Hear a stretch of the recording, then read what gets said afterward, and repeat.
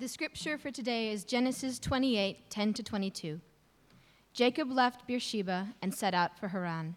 When he reached a certain place, he stopped for the night because the sun had set. Taking one of the stones there, he put it under his head and lay down to sleep. He had a dream in which he saw a stairway resting on the earth, with its top reaching to heaven, and the angels of God were ascending and descending on it. There above it stood the Lord, and he said, I am the Lord, the God of your father Abraham and the God of Isaac. I will give you and your descendants the land on which you are lying.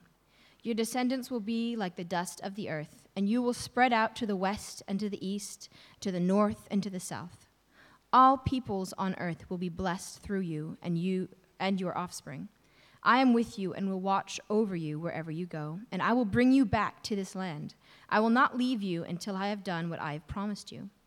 When Jacob awoke from his sleep, he thought, surely the Lord is in this place, and I was not aware of it. He was afraid and said, how awesome is this place? This is none other than the house of God. This is the gate of heaven. Early the next morning, Jacob took the stone he had placed under his head and set it up as a pillar and poured oil on top of it. He called that place Bethel, though the city used to be called Luz. Then Jacob made a vow, saying, if God will be with me and will watch over me on this journey I am taking, and will give me food to eat and clothes to wear, so that I return safely to my father's household, then the Lord will be my God, and this stone that I have set up as a pillar will be God's house. And of all that you give me, I will give you a tenth. This is the word of the Lord.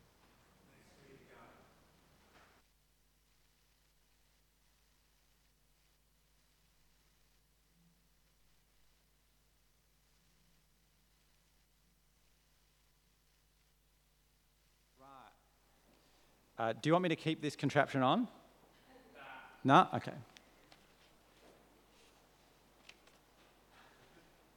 All right. Excellent. So, good morning. It's great to be with you. We are, as Lee mentioned, it's our Westminster Presbyterian pulpit swap. So that's just something we build into our structure so that all the pastors deliberately swap and preach at each other's churches. Though that happens kind of, incidentally along the way, just because it's a good idea. But we have a kind of a habit that we do it twice a year to make sure we don't forget. And one of the things is that God has blessed us with more pastors than churches at the moment.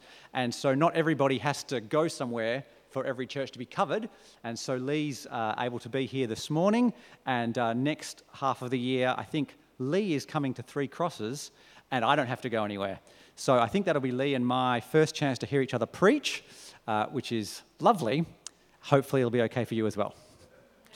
About 5 years ago, my wife and I took our kids to visit a family we'd met through school. And our youngest was a baby, still in nappies. And at some point in the proceedings, the time came when the child needed a nappy change. And so, not wanting to, impose, my wife Cheryl just sort of grabbed her and said, just pointed to what seemed like the nearest convenient room. I'm just going to go and change the nappy in here. And our hostess kind of reflexively said, "No, I pray in there." Now, it doesn't really matter what religion this person's a part of, but my wife and I certainly don't have that kind of religious feeling about any space in our house. But we understood straight away what she meant. And so Cheryl did not go and change the nappy in there, but kind of said, "Oh, okay, stand still and ask politely, where would you like me to go?" Okay. So while different people have different kind of experiences and feelings about special spiritual places, I think the basic idea is easy to understand. In fact, I was reading just in the newspaper a few weeks ago, someone was being interviewed, a university student was being interviewed about the practice on university campuses of some Christians walking around and asking if they can talk to people about Jesus. And this particular student, who was not a Christian from what I remember, was saying they felt that a university campus was a special space where it's not appropriate to talk about religious things. So that was an example of a unreligious sacred space. A place that was sacred not because it was spiritual, but a sacred place because it was supposed to be protected from being spiritual. And I mean, if you think about it, it's a normal part of being a human being. We're kind of creatures of habit. And so if we have particular experiences or we do particular things in a particular place, that place starts to have that significance for us. It could be good or bad. So for example, perhaps when you were a child, you had maybe one flavour of experience on the rare occasions when you went to the principal's office. They could have been good experiences or negative experiences, but if you always got sent to the principal's office because you were in trouble, then walking into the principal's office probably felt bad, even if you were sent there for another reason. And if you always had positive experiences of going to the principal's office, to be commended perhaps, then just walking into the principal's office would probably feel good, even if the reason you were sent on a particular occasion might be bad. So I think this issue is easy to understand, and it's important to get our head around because the Bible talks about it. So our Bible reading today talks about Jacob being surprised by a place. Particularly, he's surprised to find God in Luz. In Genesis chapter 28, you can read in your own Bible or follow in the order of service, whichever you prefer. In Genesis chapter 28, verse 16, it says, "When Jacob awoke from his sleep, he thought, 'Surely the Lord is in this place, and I was not aware of it.' He was afraid and said, 'How awesome is this place? This is none other than the house of God. This is the gate of heaven.'" It's that experience of going, oh my goodness, I didn't know this was a special place. He's afraid. I mean, that doesn't necessarily mean it's a bad thing. He says, how awesome is this place? He kind of gets this sense of awe of, oh my goodness, this place is special and amazing, and I didn't realize it. I think today, people can still be very surprised to find God in different places. So I was at a training course last year where we were being encouraged to take God's word wherever there were people and not to think a particular place, is somewhere God can't go. And the person leading the training gave an example of a friend of theirs who had led a Bible study for a period of time in a brothel. And that had the desired effect. Quite a lot of people in the group seemed surprised about that. Why are they surprised? Now look, it would be surprising if I led a Bible study in a brothel because of my personal history of sin. That would be a terribly foolish idea. There are good reasons why I'm not going to go into a brothel, but there's no good reason God can't go into a brothel. God is the creator of the whole world. It's all His. He's interested in everything and everyone. Would you be surprised to find God in particular places? How do you feel about the places that you go day by day and week by week? Would you be surprised to find God in any of those places? Well, here is Jacob just going about his business, and he's surprised to find God in this place. And why is God in this place? That's the really critical question. Has he just accidentally walked into a special place? That's kind of the way he describes it. Right? Jacob left Beersheba and set out for Haran. When he reached a certain place, he stopped for the night because the sun had set. Right? So what it's saying is, he was on his way on a journey, and when it got dark, he stopped. So it was the place he happened to be. It was just the place he happened to be. And then what happens? Taking one of the stones there, he put it under his head and lay down to sleep. He had a dream in which he saw a stairway resting on the earth with its top reaching to heaven, and the angels of God were ascending and descending on it. There above it stood the Lord, and he said, "I am the Lord, the God of your father Abraham and the God of Isaac. I will give you and your descendants the land on which you are lying. Your descendants will be like the dust of the earth, and you will spread out to the west and to the east, to the north and to the south. All peoples on earth will be blessed through you and your offspring. I am with you and will watch over you wherever you go, and I will bring you back to this land. I will not leave you until I have done what I have promised you. So why did God say that to Jacob? In fact, how do you even know it's God and not just some crazy dream? Well, when you zoom back and look at the story of the book of Genesis, this is not just something out of the blue. Right? God has created people to be in a relationship with him. He created Adam and Eve and put them in the Garden of Eden so they could have this beautiful place to have as their home, to look after it, to enjoy its fruit, and to be with God. God went walking in the garden and talking with them. But they rebelled against God and decided to do things their own way instead of God's way. And so that meant, well, they couldn't stay in God's place anymore.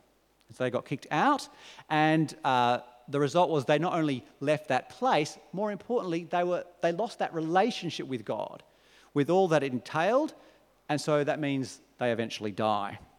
So as the world fills with people, this pattern continues. People now all inevitably choose to do what Adam and Eve chose to do and remain out of relationship with God in a place that God's created, but it doesn't feel like a place where God is, because our relationship with God is broken. But God doesn't leave it like that. He calls Abram, who he renames Abraham, and promises him that through him he's going to restore his blessing to the world, particularly through a descendant. He's going to restore his blessing to the world, but he's going to start doing that with Abram. He's going to be Abram's God. Abraham's going to be his guy. He's going to bless him. Abraham needs to trust him. And so Abraham has a son, Isaac, and that promise is passed on to Isaac. And then Isaac has two sons, Esau and Jacob.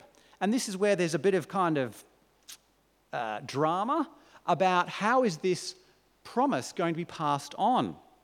And so someone has made a prophecy that Jacob, despite being the younger son, that he's going to be the one that the promise is passed on to.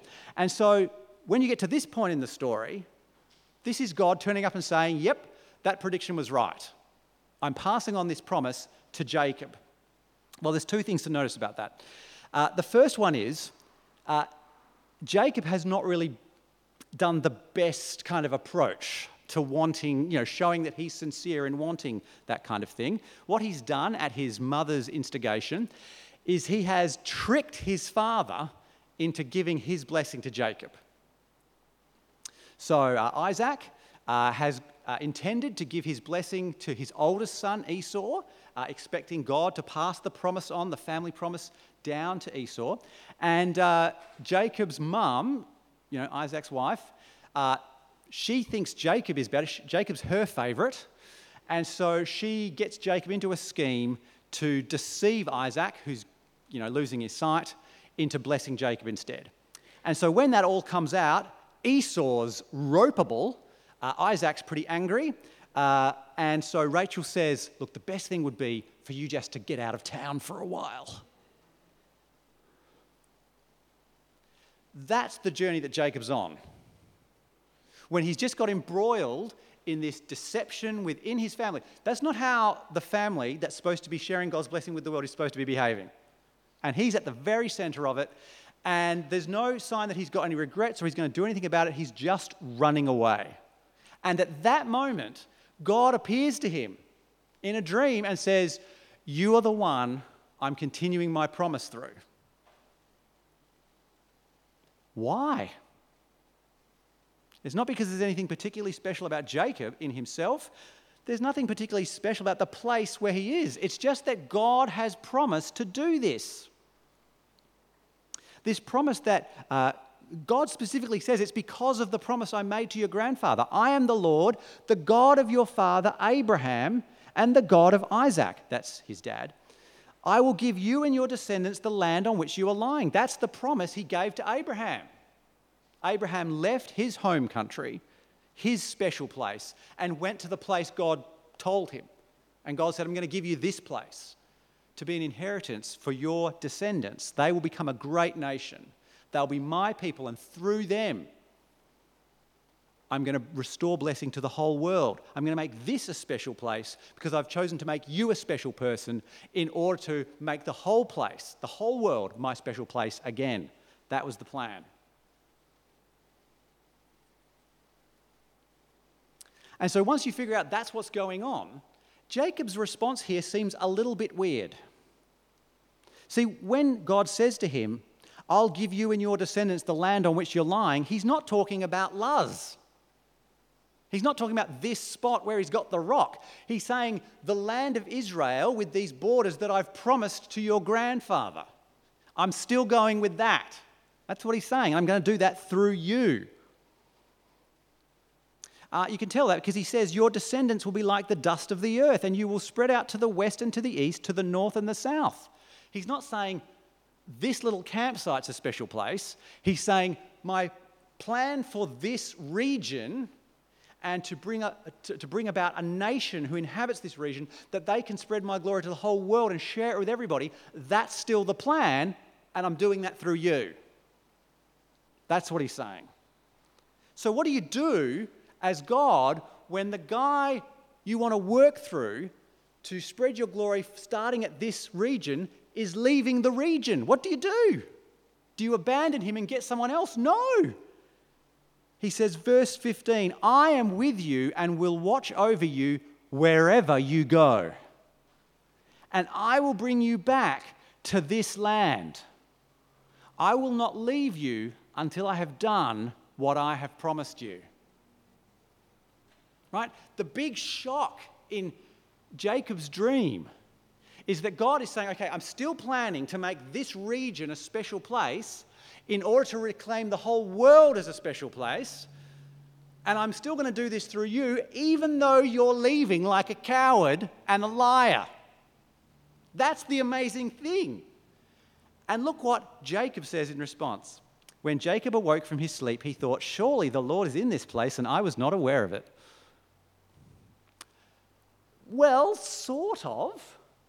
But he's also pretty much missing the point. I mean, he doesn't completely miss the point. He gets that God is saying he's going to be with him. Down in verse 20, then Jacob made a vow saying, if God will be with me and will watch over me on this journey I am taking and will give me food to eat and clothes to wear so that I return safely to my father's household, then the Lord will be my God, and this stone that I have set up as a pillar will be God's house.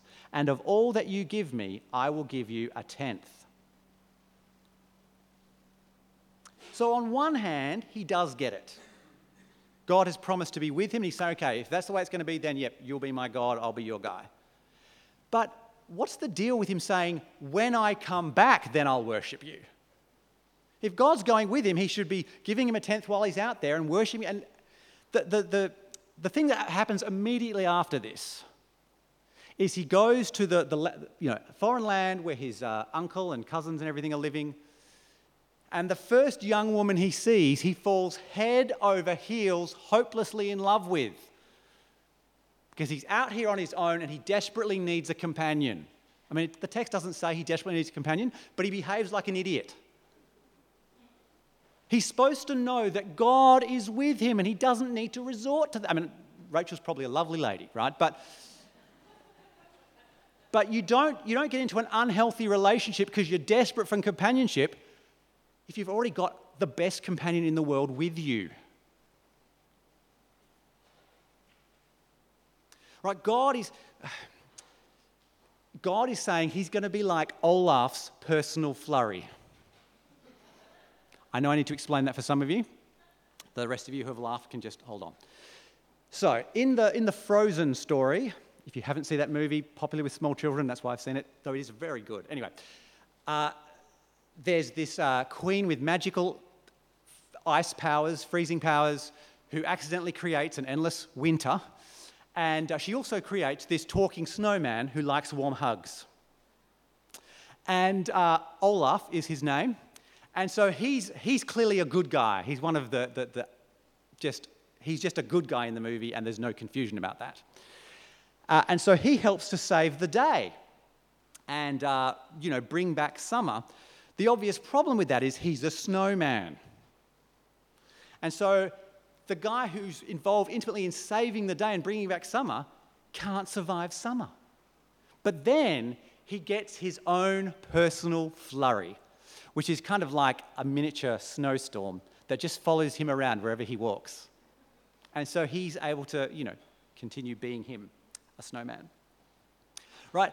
God is telling Jacob, I'm going to be with you. Wherever you go, you've got your own special place, your own promised land, your own sacred space with you. That's what God is promising Jacob. It is amazing. And Jacob relegates it to second place. What he mainly wants to do is commemorate the place where God tells him the place is not the point. You see the irony? I mean, it's fine to do. It's fine to have a commemoration place because that reminds you of things. But he's not focused on the main thing, it seems to me. The thing that's really exciting about this is that Jesus says he comes and fulfills this. In John chapter 1, right, when he calls, is it Andrew to him? And Andrew says, and he says, here's a man in whom there's no deceit, right? Unlike Jacob. And he says, how do you know me? And Jesus says, I saw you under the tree. And he says, oh my goodness, that means you're the king. You're God's king. And Jesus says, do you think that's impressive? Jesus puts it much less, silly than this. But Jesus says, you're going to see much greater things than that. You'll see the angels of God ascending and descending on the Son of Man. So the angels of God ascending and descending on something, that's what Jacob saw. But Jesus says it's not going to be some particular place that you're going to get excited about. It will be on the Son of Man. In other words, that's Jesus' favourite way of referring to himself. It's on Jesus that you'll see God connecting to earth. It's in Jesus that you see God reconnecting the whole world with himself. So a few chapters later, when John is telling us about the night before Jesus is betrayed and killed, Jesus describes himself as, he says, I am the way, the truth, and the life. No one comes to the Father but through me. Right? Jesus is where heaven and earth connect. It's through Jesus that God is bringing the whole world back into connection with himself. Do you remember the conversation Jesus had with the Samaritan woman at the well? Where she says, how can you talk to me? I'm a Samaritan woman. And Jesus just asked her for some water to drink. And she wants to get into this kind of religious debate and says, well, you Jews say we need to worship in Jerusalem. We Samaritans believe we should worship here in, Jacob's special place. And Jesus says, I tell you the truth, the time is coming and is now come when the true worshippers will worship God in spirit and in truth. Jesus is the way, the truth, and the life. He's the connection that allows us to have a relationship with God, to worship him, to enjoy him. It's not about having a special place. And so God's promise to Jacob to be with him wherever he goes, that he will have his own, anywhere he goes is a sacred place because he's God's person. If you're trusting in Jesus, that applies to you. Wherever you go, God is with you. What about if you don't believe in Jesus yet? What if you think, look, if you knew where I lived, where I worked, there's no way I can be a person who encounters God. Well, if you need proof, let me just point out, you are here this morning. Now, you might say this isn't a special place because God can be anywhere. Well, if you think your place is a special place that excludes God, then you've got to let this be a special place where God is. So decide either way. Maybe you are here so that you can hear that God loves you and has promised to bring the whole world back into connection with himself so that you can get connected with God and he will go with you back to those other places. Maybe it's your job to take God to those places where you think he shouldn't be. I mean, what is a special religious place anyway? Whether it's a Christian place, some other religious place, even a secular place. When people say this is a secular place, religion isn't welcome here, what are they talking about? They're saying this is a place where we seek guidance and power. Now, that's easy to see in a temple. When somebody goes to visit some temple, what are they doing? They're usually either asking for guidance about what to do about something, or for the god or the gods to do something themselves about their concern. They're seeking guidance and power. When someone says this is a secular place, religion is not appropriate here, what do they mean? They mean we've got to make some decisions about things and we don't think religion should be involved in that, we want guidance, or we've got to try and make the world a better place and we think religion gets in the way of that, we want power. That's what people want in sacred spaces. Where do you need to go to truly find guidance and power? Reliable guidance, ultimate power. There's only one place. That's Jesus. And if you know him, well, he's with you everywhere. You don't need to go somewhere else to get his attention. You don't need to go somewhere else for him to answer your prayers. You don't need to go somewhere else for him to give you the wisdom he promises to give. He's with you everywhere. So how do you feel about the normal places you go day by day?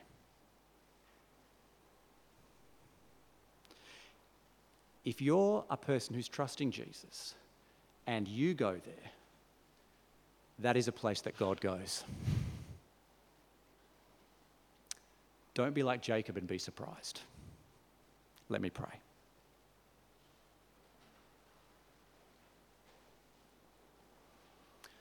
Heavenly Father, thank you that you have not given up on our world, but you are determined to have it as you created it to be.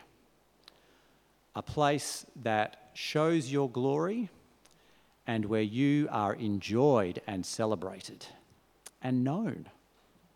Father, thank you for sending Jesus to bring us back into your family so that we can know you personally, so that we can know your guidance, so that we can know that you are powerfully at work in our lives and in our world. Father, wherever we go and wherever you send us, help us to remember that you go with us. Amen.